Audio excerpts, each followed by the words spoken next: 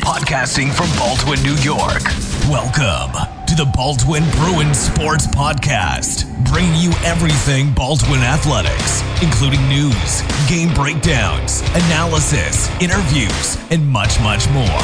Prepare for the laughs, hot takes, hard questions, and everything in between. Now, here are your hosts, ready to dive into everything Bruins sports, Yao Bonsu and Tyler Brown.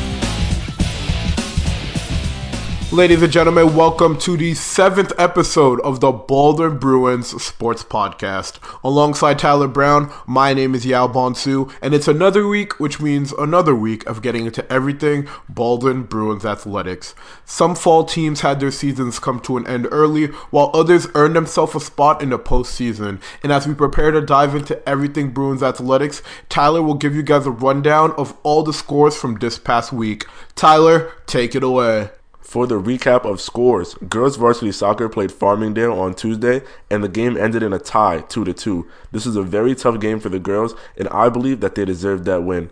Girls varsity volleyball played a very difficult game against one of the top teams as Massapequa on Thursday. This game ended in a loss, but the girls are third seed and are heading to the playoffs. Lastly, we have boys varsity football's game against Farmingdale, which ended in a loss. But on the bright side, we had a student section for this game, which was pink out. Shout out to everybody who rep pink and was on the bleachers. Thank you, Tyler, for that short but sweet recap of scores from this past week. But now we dive into our featured game of the week, which takes us to girls varsity soccer's 2-2 tie to Farmingdale. Now, I had the opportunity of not only being at the game, but recording it. It was cold, it was wet, and I can tell you guys that there are a lot of good things that the girls did right, and some things they did wrong. But I'm ready to dive into it as I am back on the mic for the game analysis. Sorry if you missed me, sorry if you didn't, but nevertheless, I'm here. The girls started off this game both a little slow and a little dysfunctional, but you could give them a pass due to the fact that it was both freezing and raining. But their slow start did result in Farmingdale scoring a quick goal. However, the girls did not keep their heads down.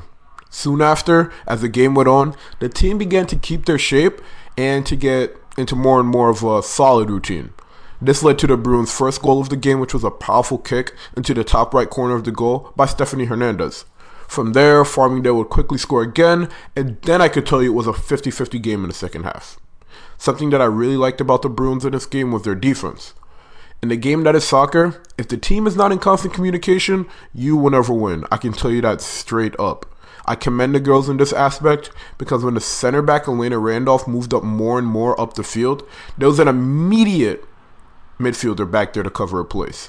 And at times where the girls did not communicate that, it became sort of an established routine.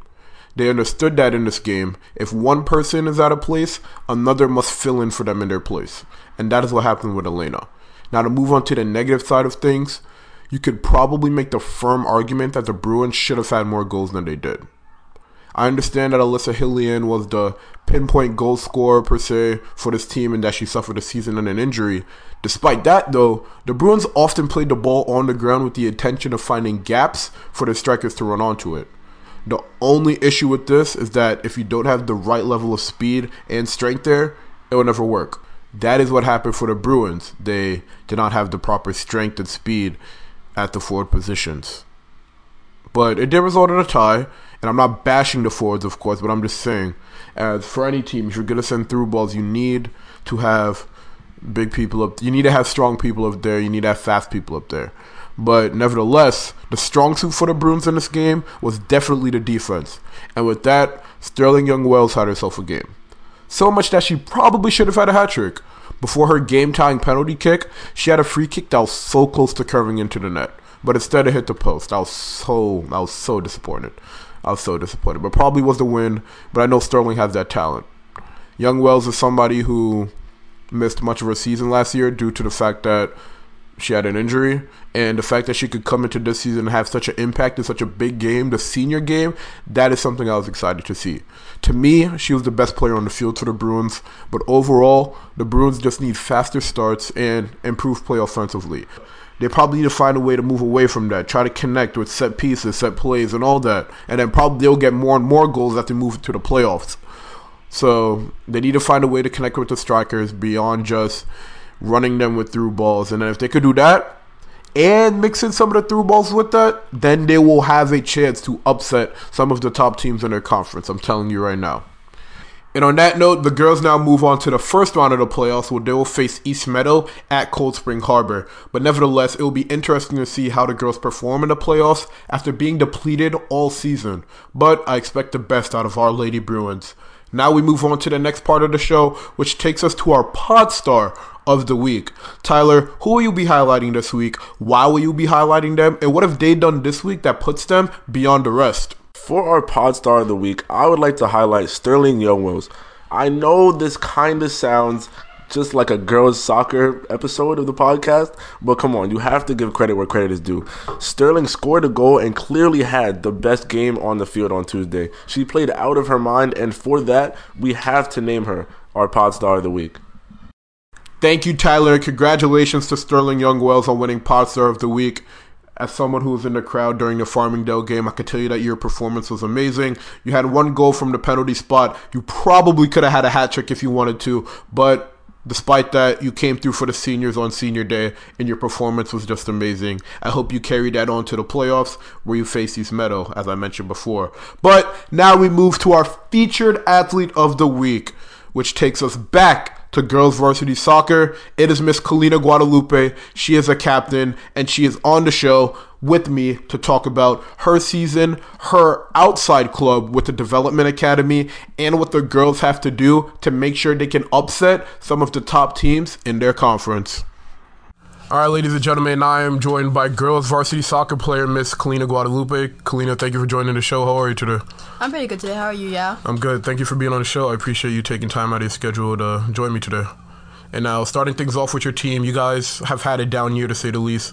Although you didn't play last year, you held a minimal role in the team logistics throughout the season. What are the things that contributed to a team that went from being a Nassau County contender last year to being a team that's fighting for playoff positioning this year?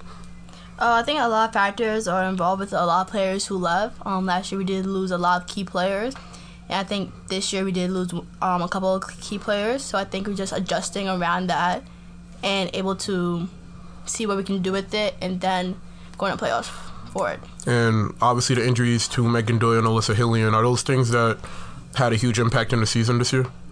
The beginning of the season, I can say it did, but throughout the season, I think the girls adjusted very well to it.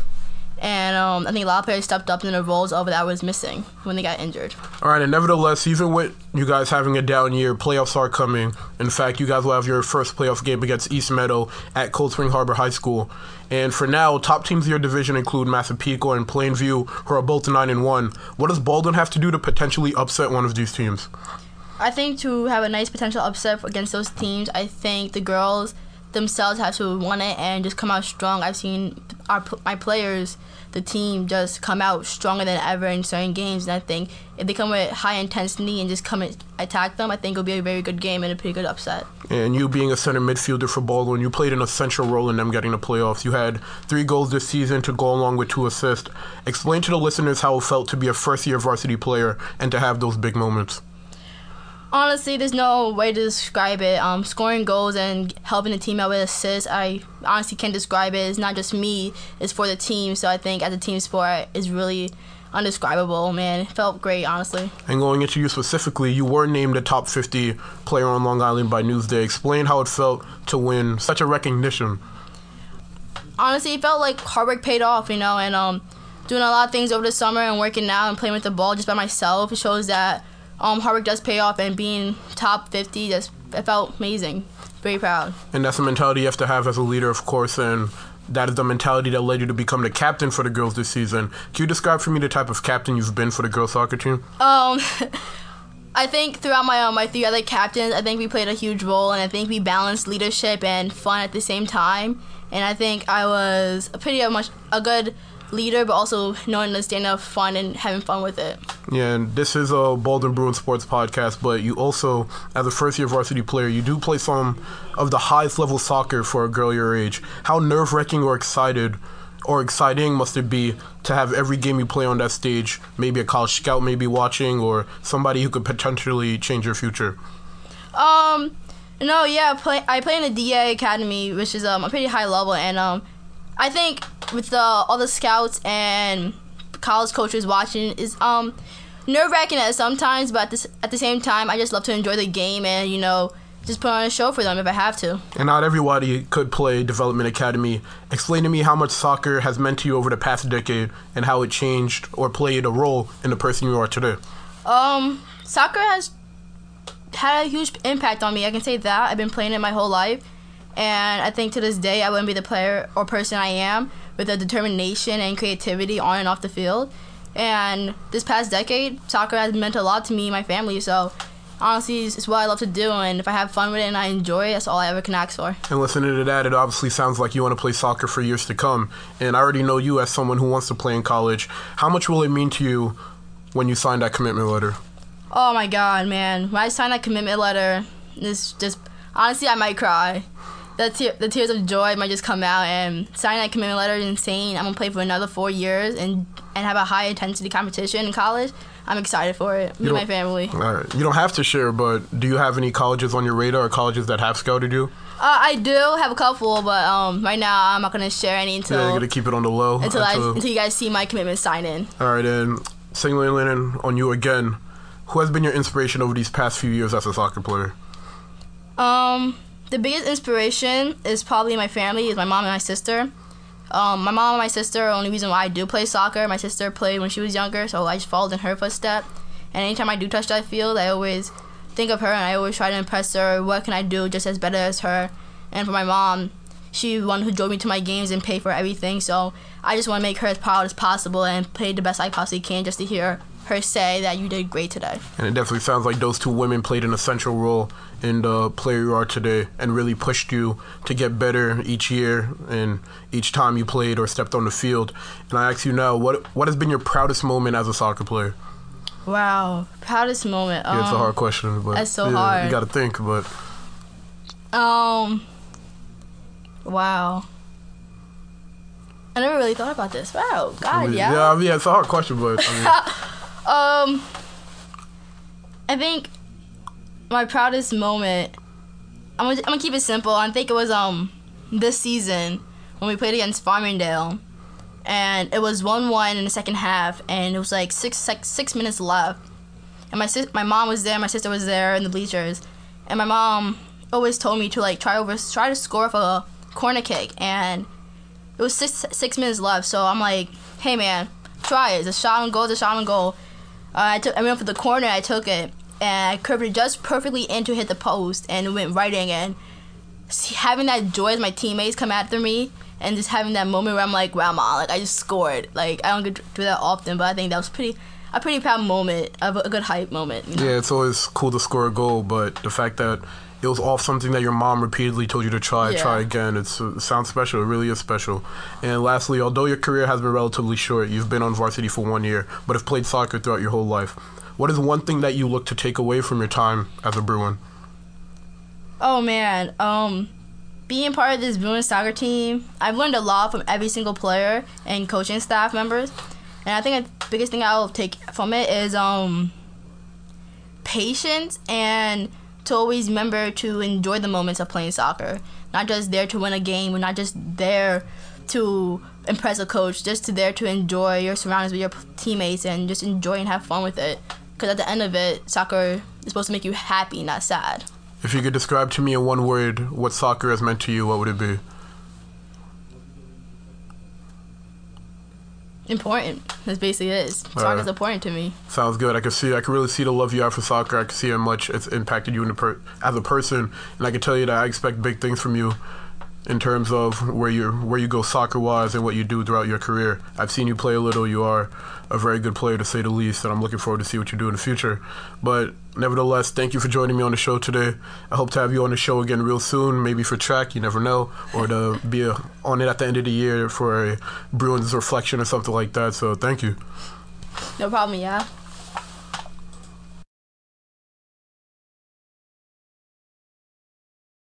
Thank you to Kalina Guadalupe once again for joining the show to talk about the team, what soccer means to her, and how soccer has changed her throughout the years. But now we move to our upcoming events, and as I mentioned earlier in the show, some teams have their playoff positioning locked, while others are fighting for playoff positioning. So Tyler, give us a rundown of all the games happening in the next week and what we have to look forward to in terms of the playoffs. Sadly, as we all know, the fall season is coming to an end. So there's only 3 games that you guys need to go to this week. Only 3. Girls varsity field hockey plays on Tuesday versus Port Washington as an away game. Liao and I are wishing them the best of luck for this game. Girls volleyball versus Syosset at Syosset for their final regular season game, which will lead them to the playoffs. Boys varsity football will take on Westbury at home for their final game of the season and also their final game wearing the blue and gold. This is sad, really touches my heart, but the fall season is coming to an end. Thank you, Tyler, for that. And that game for field hockey is a playoff game. It will take place at Port Washington at 2:30 p.m. We don't encourage any students to miss class, but when school ends, if you want to shoot over there and watch the playoff game, the Bruins will appreciate all of your support.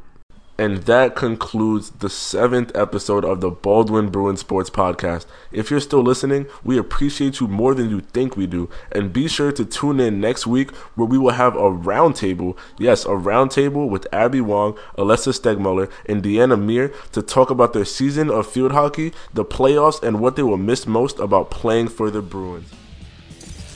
Thank you for listening in on this edition of the Baldwin Bruins Sports Podcast. Be sure to follow us on all streaming platforms. Check us out on Instagram at Bruins Podcast. Join us next time for more news, analysis, interviews, and everything Baldwin Sports.